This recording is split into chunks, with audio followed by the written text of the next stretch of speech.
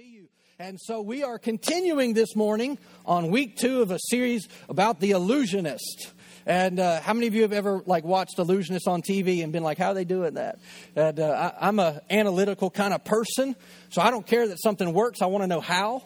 And it's just the way my brain works. And so it's like, well, it's working fine. Great. Let's take it apart and figure out how it's doing that. And so I love that kind of stuff. And, just to watch it, because I realize that it is not reality, but yet it sure looks like it sometimes.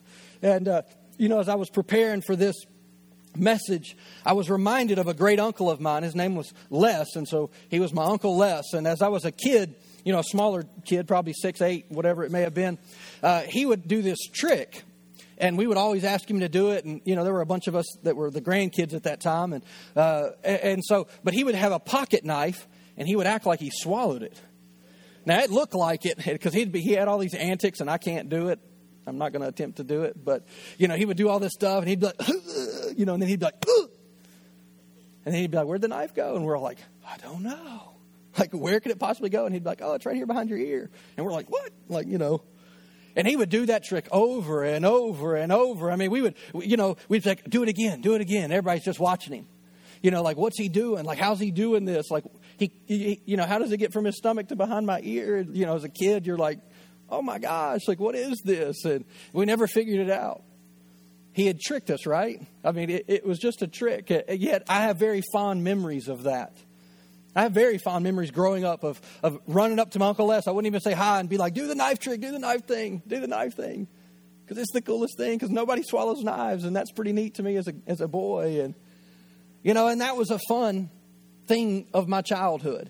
That's a fond memory that I have of that. But how many of you know that not all tricks are funny?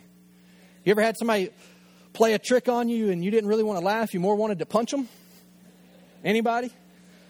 I'll kind of tell on myself. When me and my wife were first married, I had this thing that I like to scare her. Any other men like to scare your wives? Right? Anybody? I saw some very reluctant, hands go up a little bit. And so I would always like to, run into the house or whatever before her and get behind a door or something and jump out and scare her real bad. And she didn't think it was very funny. And one time I did it so bad that I won't even go into all the details, but I'd gotten home and she didn't know it. And at that time we lived in a 2-story townhouse. And so she was upstairs in the bathroom. And so I realized, I'm like, hey, I'm home. Well, then I get halfway up the stairs and I realize she doesn't know I'm here. Perfect opportunity. I'm not going to waste this opportunity. I was a newlywed, okay? So ladies, just give me a little grace. I have learned, after this experience taught me, this was not wise. So I creep up the stairs all quiet and all this. And she's in the bathroom. And I get right up to if this was the door to the bathroom, I'm just standing right here. And of course she's fixing her hair, doing whatever. I don't even know. She went to, what? Oh, she was blow drying her hair. She remembers this more vividly than I do. And by the way, I shouldn't. This is my wife, Dara, if you haven't met her. I agree with Pastor John. She's the better part of me, no doubt about it. And God has blessed me. And so I believe, there's the great debate about who's smarter, men or women. Women are smarter, but let me make my case on why I think men are smarter. Because we convinced some really smart women to marry us, right? So I'm a pretty smart man. Because I had tricked her, not really, but to a degree. But I definitely, so this is my wife over here. We have 2 kids, Max and Mira. They're back there in kids' areas. And so, but anyhow, so back to the story because it's worth finishing. So I get right up to the door I'm like, yes, this is my moment. It's like, the crowning jewel of my scare tactic. And she opens that door. She screamed, jumped, cried, and slammed the door all in one fell moment. That's no exaggeration. Is that true? It was like ninja. It was just, before she hit the floor, because she didn't know it was me. Let's just say that was the last time I did that. We had a fun little conversation. She's like, David, that is not funny. Not all jokes or not all tricks are funny. Sometimes there are things that aren't. And so we're talking about it through this series about the illusionist. Now, I'll just recap a little bit, just kind of jumping on the end of what Pastor John shared. You're like, well, what is an illusionist? Quite simply, it's one who deceives by distorting reality. That's kind of my definition. I didn't get that from anybody. I just took several things that I'd read, but that they distort reality. They distort, they twist it just enough where you're like, is that really? It's like a half-truth. It's like, it's believable enough that you're like, maybe. Yeah, I think that might be true. But it's not true. It's a distorted view of reality. Another way you can look at this is that it's presenting a false reality or a false truth. Now, obviously, through this series, and Pastor John shared this last week, that, there are lots of people throughout history, and yet the greatest illusionist, the greatest deceiver, if you want to call him that, is Satan. And Pastor John shared several truths last week, but one of them is that Satan doesn't exist. And many people believe that there is no Satan, that there's just good people, better people, and there's a few kind of rotten apples, but the truth is that there is an enemy, and the Bible talks about it many, many, many times, over and over and over again. And so we need to be aware that we have someone who really doesn't like us. Not only does he not like us, he's actually out to hurt us. But he's not going to come knock on the door and be like, "Hi, I'm Satan. I'm here to ruin your life. You want to let me in? I'd like to bring some death, some destruction, some sickness. Like, please, can I have a bedroom? I'm hungry. You got a snack?" Like, he's not going to do it like that. He's much more subtle. The Bible says he's crafty. He's slick in how he approaches. In other words, he uses stealth. Just like I did that day on them stairs. I got all the way up there to that moment, and I scared my wife, which was not wise. I realize that now. See, I've learned. I'm growing. I'm developing. But Satan does that too. And just like it happened with her, by the time we recognize it's him, the damage has been done. Why? Because he's got us to buy into an illusion of something that it was a distorted view of reality. We were seeing something that just wasn't right. Have you ever had something where somebody relayed a bit of information to you? Maybe it was a conversation. Well, so-and-so said this about you. And you're like, oh my gosh, I can't believe they would say that. I can't believe that they would do that to me.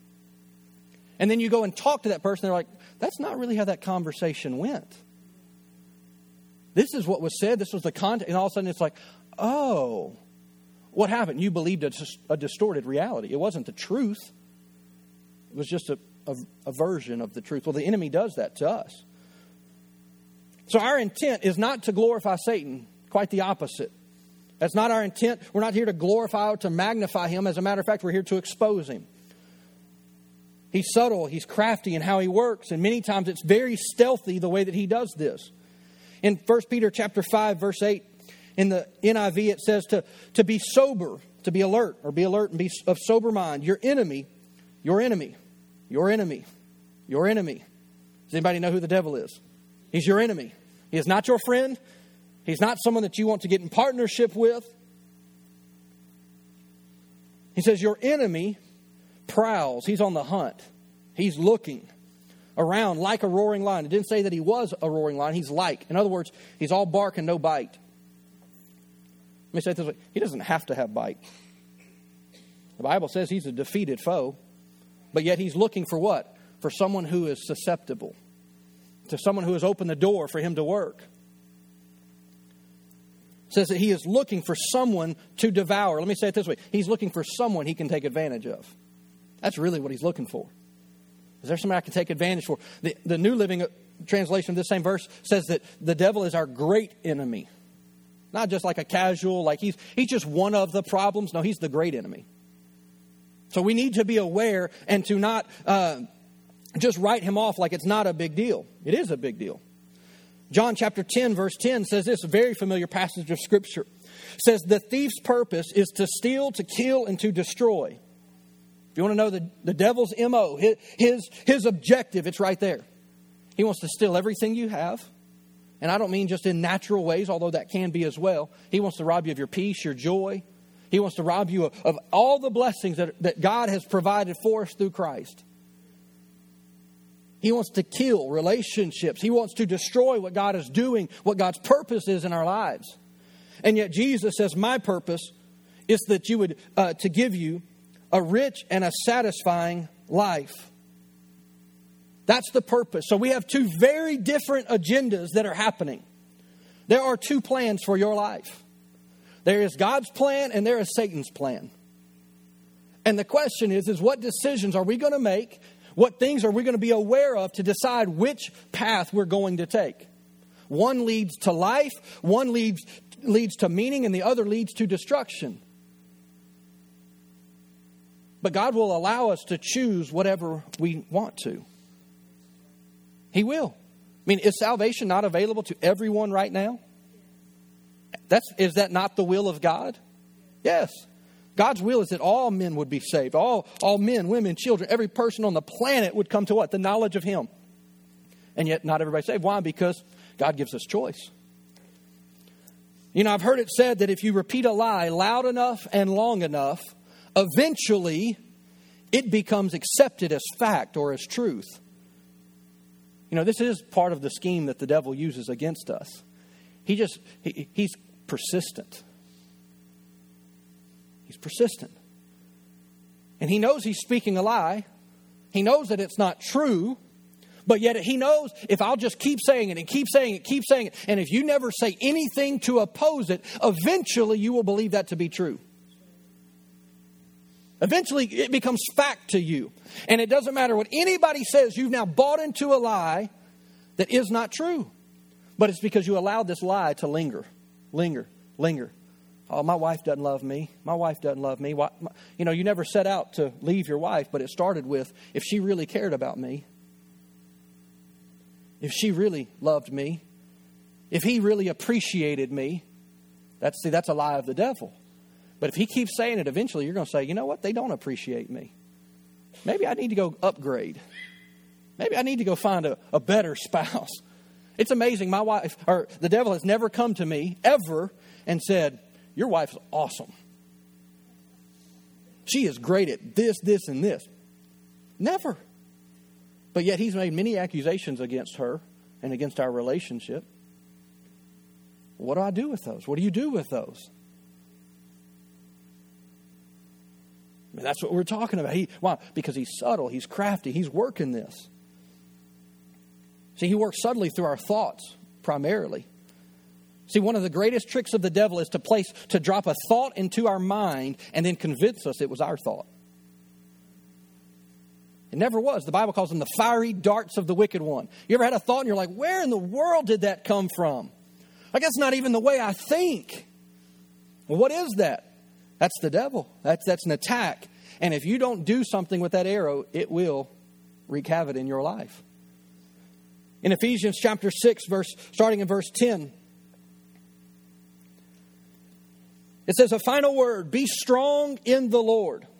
Now this is important. Be strong in the Lord, not in your own power, and in His mighty power. He says, put on all of God's armor so that you'll be able to stand firm against all the strategies of the devil. All the strategies. That word there in another translation is tactics. Be careful of the enemy's tactics. That means cunning arts, deceit, craft, or trickery. It's sleight of hand. One of the things that an illusionist does is they're like, hey, pay attention over here because I'm doing something over here I don't want you paying attention to. See, the enemy does that to us all the time. He says, look over here. But I'm working over here. I just don't want you paying attention. That's the way that illusionists work. They distract you. And yet here it says that we're to stand firm against all the strategies of the devil. Now let me just say this. If the Bible says to stand, guess what we can do? We can stand. Not in our own strength. It says, look, be strong in the Lord and in the power and in His mighty power. Stand up against the devil, against all of his strategies, against all of his tricks. In verse 12 it says, for we are not fighting against flesh and blood enemies, but against evil rulers and authorities of the unseen world, against mighty powers in the dark world, and against evil spirits in heavenly places. And of course, right on the backside of this, it starts walking through the armor of God. In other words, you're in a fight and you need to be clothed for a fight. Why? Because it is happening. You're like, well, I don't believe it's happening. It is happening. All the time. This is probably in the last year, one of my favorite verses that I've come across. And it's in Psalms, and it says that David wrote this, and he says that God had trained my hands for war. I like that. Why? Because that became my personal verse. If I'm in a fight, I've got a trainer and his name's Jesus. And he already whooped the devil and he can help me whoop the devil and he can help you whoop the devil. Why? Because I've been trained for this. I've been built for this. This isn't something I'm trying to do that I could never do. I'm not telling you to do something that you could never do. No, you can absolutely 100% do this. It's not rocket science, but you do have to do it. It's not just close my eyes, hope he goes away, hope he goes away. My son does that. He thinks when he closes his eyes, I can't see him. Where did Max go? And of course I play it, but sometimes we do that with the devil. If I'll just ignore him, maybe this will just fix itself. No, it won't. The Amplified Bible of verse 11 tells us, it says to stand up against all the schemes and the strategies and the deceits of the devil. See, one of the main objectives of Satan is to deceive us. Why? Because if we're deceived, we can't see truth. And yet John 8:32 says that the truth will set us free. So he needs to deceive us to move us away from the truth. You're like, well, what is truth? Pastor John talked about this last week. Your word is truth, right? God's word, not my word, not my opinion, not your opinion. God's word is truth. And yet the enemy wants to deceive us to get us off course. See, he wants to convince us of something that God has not said about us. I'll say that again, and I hope you catch it. The devil's main priority, one of his main priorities for all of us, is to convince us that about something or even about ourselves that God has never said about us. I'll give you an example from Scripture. There's Gideon. He's in a hole. I don't have time to go into all the details of it. And yet Gideon thinks, I'm low, I'm weak, I'm just a weasel hiding out in a hole just trying to get lunch. And an angel shows up and says, Gideon, you're a mighty man of war. Gideon's like, who, me? Like, do you know the room that you just walked into? I'm in a hole hiding. And yet what? Gideon believed something about himself that God had not said. And when God spoke through an angel, what happened? What God saw was declared. So you need to ask yourself, what lies have I bought into about me that God has not said about me? Because I promise you, we all have them. We all have areas of our life that we have bought into lies of the enemy. And that's what we're talking about throughout this series. And so we need to be honest with ourselves so that what? We can come to God so the truth can set us free. That's the purpose. And so I'd like to share with you 2 lies this morning that I believe are prevalent. They'll be up on the screen for you, but the first one is this, is that God could never use me. God could never use you. We're like Gideon going, who, me? The fact that God would stir something in your heart that's intimidating to you is proof that it's probably God. God will never ask us to do anything that we're like, I got this. I got it. No problem, God. Just sit back. I'll bring you the report of when I'm done. No. Why? Because God requires faith. But the problem is the enemy comes and says, who do you think you are? You're nobody. I know you're just like your daddy. You know, you heard your whole life your daddy was good for nothing. You're just like your daddy. So if that's the lie you were told, no, you can't be a good dad because your dad wasn't a good dad. That's a lie of the enemy. But see, what? God couldn't use me to be a good father. God couldn't use me to be a wife. God couldn't use me to be a good mother. No, I'm just like them. No, you're not. The Bible says you've been recreated anew in Christ Jesus. Old things have passed away. Behold, all things have become new. Things have changed. But yet the enemy will come and challenge that truth, and then we'll believe a lie over the truth. And then we wonder, why doesn't my walk with the Lord seem to be what I hear everybody else talking about? So let me just share some truth with you about you. Is that okay? Because you need to know you. Not in a arrogant, prideful manner, but you need to know Not just who you are, but whose you are. God doesn't make duplicates. He doesn't do reruns. He doesn't have seconds. He doesn't say, I missed on that one a little bit. You are perfectly designed for a God purpose that He has for you. All of your quirks are quirky to you and maybe to other people, but they're not quirky to God because it's design. It is. But yet the enemy will come and say, you're just weird. You're just strange. There's no one like you. You know, there is no such thing as normal. Who determines what normal is? We're all different. In Jeremiah chapter 1, verse 5, this is really the call of Jeremiah where God comes to him and begins to speak. Jeremiah was a prophet in the Old Testament. In verse 5, the Lord comes to Jeremiah and says, I knew you before I formed you in your mother's womb. Before you ever took your first breath, God already knew you. He knew your purpose. He knew your time frames. He knew every detail about your life. He knew what eye color you would have, what hair color you would have, how your personality would be wired, and why. Before you ever breathed. Before you were even conceived, God said, I have a purpose. And because I have a person, because I have a purpose, I need a person. This is the truth about you. He goes on, you're like, well, I don't know if I believe that. Let's keep reading. Before you were even born, I set you apart. In other words, Jeremiah, before you were ever born, I had an assignment for you.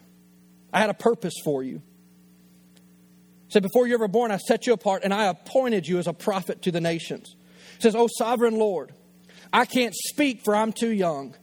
And the Lord responds and says, don't say I'm too young, for you must go wherever I send you and say whatever I tell you. And do not be afraid of the people, for I will be with you and I will protect you. I, the Lord, have spoken. See, there was design. I don't believe in evolution. I believe in what I would consider to be intelligent design. You're like, what does that mean? That means that there's something behind all of creation. There's intelligence. Well, what is that? It's the wisdom of God. It's not some random cosmic question. The question is that God is intelligent and He designed me. He designed you. Psalms 139, it echoes what God spoke to Jeremiah, starting in verse 13. He says, you made all the delicate inner parts of my body and knit me together in my mother's womb. God doesn't make mistakes. He made you specific. He says, thank you for making me so wonderfully complex. I can't say that I've ever prayed that prayer. I've been more like, God, are you sure you got this one right, that you didn't cross some wires somewhere? But yet David says, hey, I'm wonderfully complex. He says, your workmanship is marvelous and how well I know it. He says, you watched me as I was being formed in utter seclusion, as I was woven together in the dark of the womb. He says, you saw me before I was born. Every day of my life was recorded in your book, and every moment was laid out before a single day had passed. It says, how precious are your thoughts about me, O God. They cannot be numbered. I can't even number them. They outnumber the grains of sand. And when I wake up, you are still with me. So the devil wants to tell you, look, you don't mean anything to God, because if you did, He would be here. And yet He says over and over and over throughout Scripture, I will never leave you. I will never forsake you. I will be with you forever. It doesn't mean that I always sense God's presence, but by faith, I believe He is always with me. Why? Because He said it. So even when I don't feel God, I still believe and I know that He's with me. So when the devil comes to challenge my identity, who I am, who God has created me, who He's created you to be, he will challenge your identity. Go look in Luke 4. The very first thing that Satan did to Jesus was challenge who He was. Like, oh, I couldn't be used. And yet Satan comes to Jesus and says, hey, if you're really the Son of God, why don't you prove it? If you're Mr. Big Shot, come on. Really, he was trying to shortcut the purpose of God. He was really trying to thwart it right away.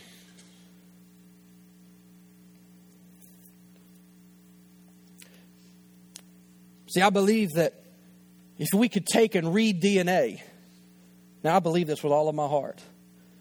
I believe if you could take the strands of DNA and stretch them out and read them like a book, that you would find purpose. I believe that. Now, I can't prove it, and medical science can't unprove that. I've looked. But I believe it. Because we're encoded with purpose. That's why every single one of us has the desire, why am I here? It's a fundamental question that every human being has. And yet the enemy wants to come and say, God can't use you. You'd be crazy to try that. Don't do that. Don't do that. Don't do that. Please don't do that. And he's not going to say please, because all of a sudden you realize, hey, it's a priority to him that I don't do, so maybe I should. It's a lie of the enemy. Ephesians chapter 2, verses 8 through 10. Says that God saved us by His grace when we believed. And we can't take credit for it. It's a gift from God. Salvation is not a reward for the good things that we have done, so that none can boast about it. Now we understand this. Look, I couldn't do anything to fix me. That's why I needed Jesus. That's why we all need Jesus. Why? Because we need grace. Verse 10 says, for we are God's masterpiece. How many of you realize that you're God's masterpiece? Masterpiece. Perfection. That God made you, designed you, wired you a certain way. Why? Because you're a masterpiece. You're not a leftover. You're a masterpiece. He says He created us anew in Christ for what purpose? So we can do the good things that He planned for us long ago. God had good things in mind when He created you. He had good things. There was purpose. The Amplified Bible says it this way, in verse 10. He says, for we are His workmanship, His master work, His work of art. I like that. His work of art. Created in Christ, spiritually transformed, renewed, ready to be used for good works, which God prepared for us beforehand so that we would walk in them, living the good life which He prearranged and made ready for us to live. So the first lie that we can buy into is, God doesn't want to use me. Now here's the second one, and this one's really personal to me. I mean, like, this is just so much part of my story, and I don't have time to really get into it, but I believe very powerfully in what I'm about to share with you, because it's my story. And the lie is this, that I'm broken, and I can never be whole again. I'm broken. I'm defective. There's something wrong with me. I was good until this happened. Up until this moment of my life.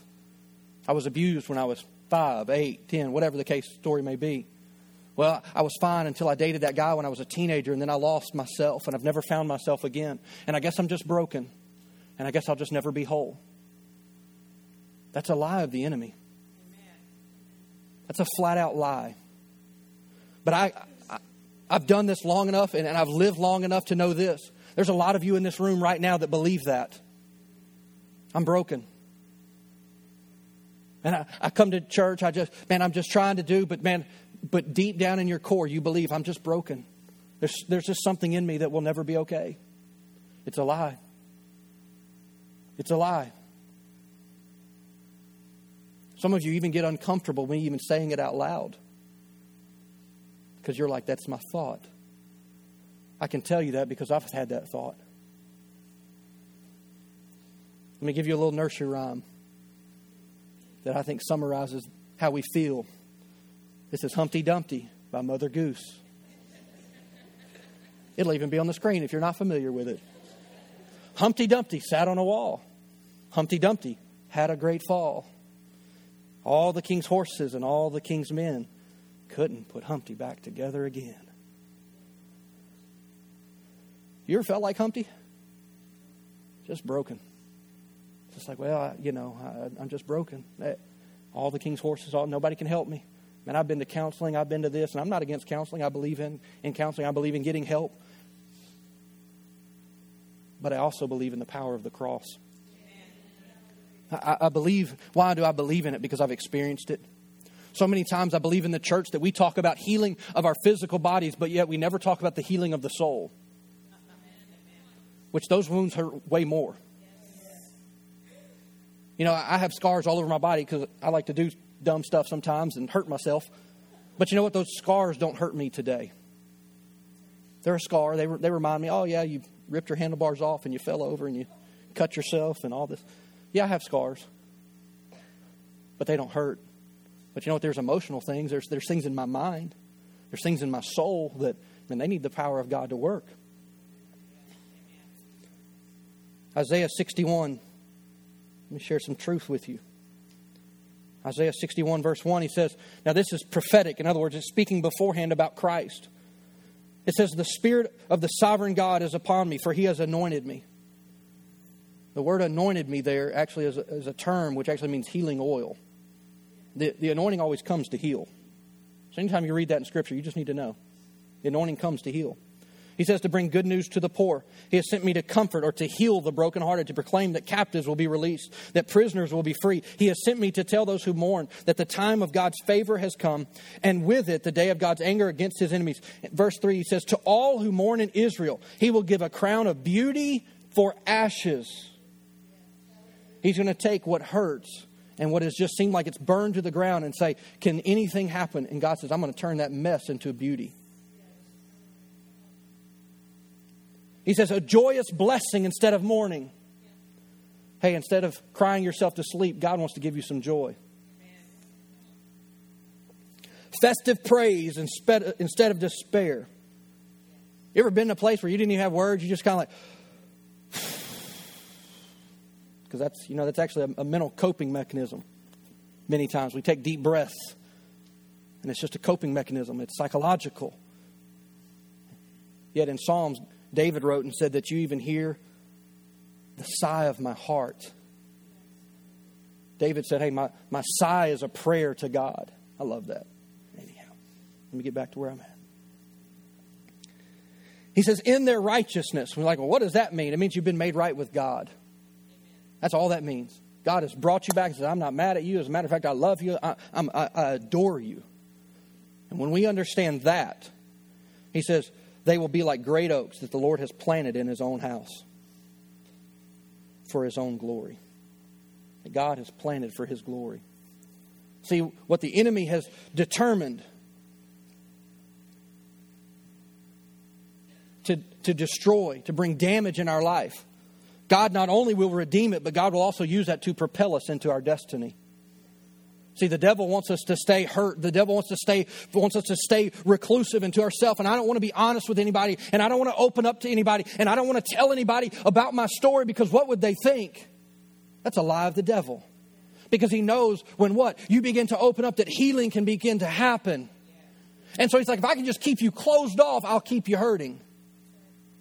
And yet truth, revealing it, brings about healing.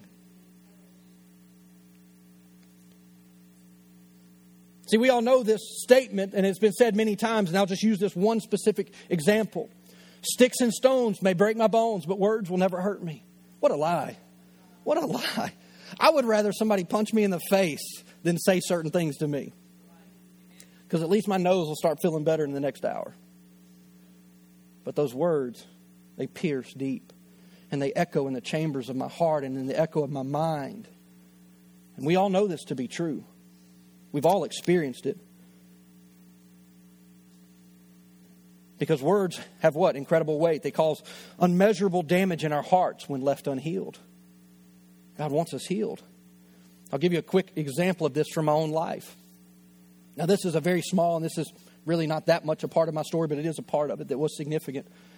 I was in college. I knew that I was called to the ministry. I knew that God had called me to pastor. I knew that, but yet I'd gone to college because I didn't have anywhere to go preach. And when I went and talked to Pastor Sam, he asked me that. And he said, well, if you ain't got nobody calling you, you need to go get an education. So I went to college.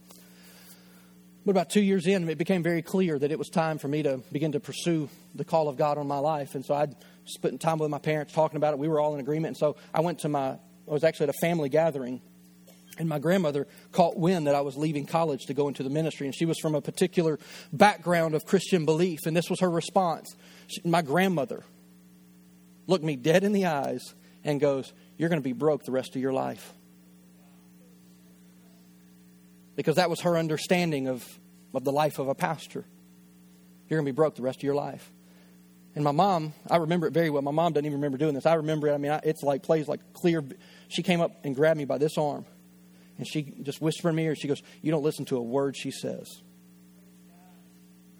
Now, even though my mom said that, because my grandmother passed away just maybe 2 years after that, for probably 15 years, those words echoed in my mind. Let me say it this way. Her words outlived her. And there was motivation behind a lot of things. And not just her, but many things that had been said to me. And man, those things begin to really push me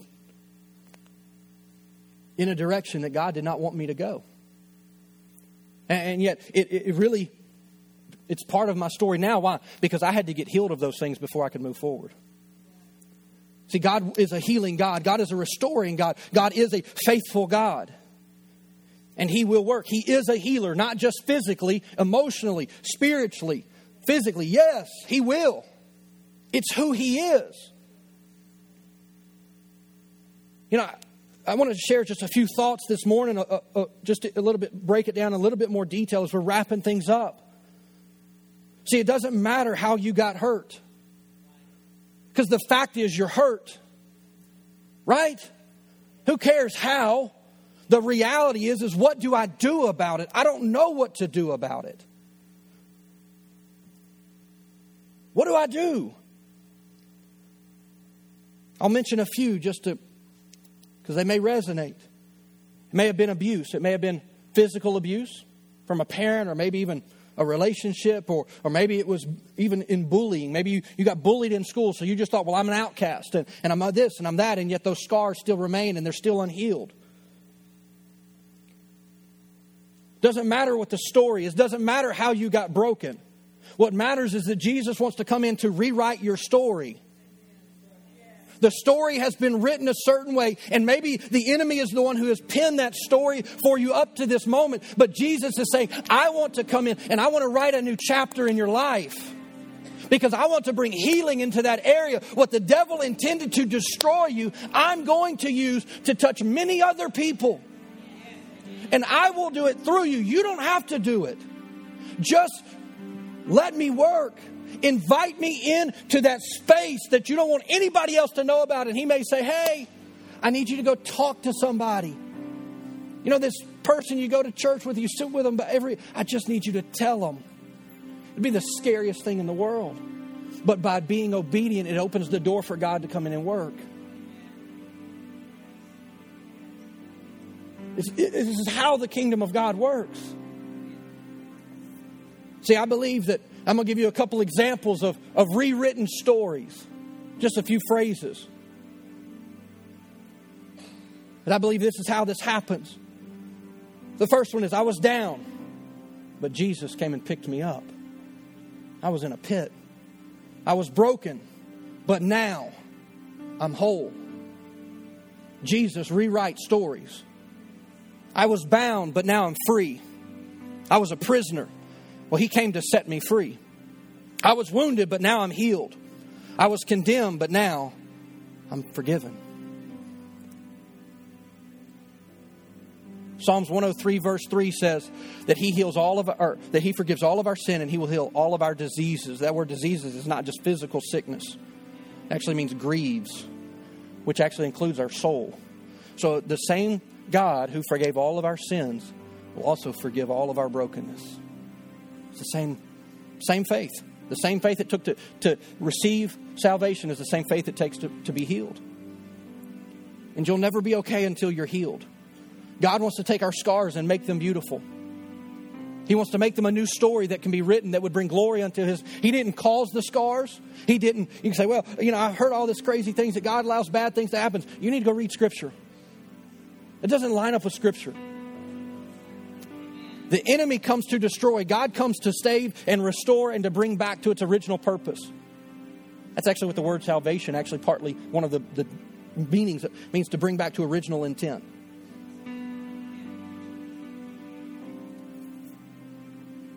Psalms 46 verse 1 says, Our God is our refuge and our strength. He's always ready to help in times of need. Other translations will say, He's our ever-present help. He's my right now kind of help. God, I need you right now. There's good news. He's there to help. Right now. Not someday in the future, not one day. No, right now. Go show me anywhere in Scripture that Jesus says, hey, I'm going to pray for you, but come back in 3 months and we'll see if you're better. You're not going to find it. Now, not everybody got instantly healed, but it says what? As they went, they got healed that day. Now, you may not recognize it that in that moment. You might. But yet, God is ever present. What? He's a refuge, a safe place. See, God wants to meet us in the place of our greatest pain. But He'll heal us every time. He will heal us every time. He's never promised that we wouldn't have trouble or pain. He's just promised that He would be there with us and that He would heal us every time. That's the promise of God to you. That's the promise of God to me. Look, we're going to have problems. We're going to have things that happen. We're going to have life. But God says, I am with you and I will heal you every single time. That's the promise of God. Would you bow your heads with me this morning?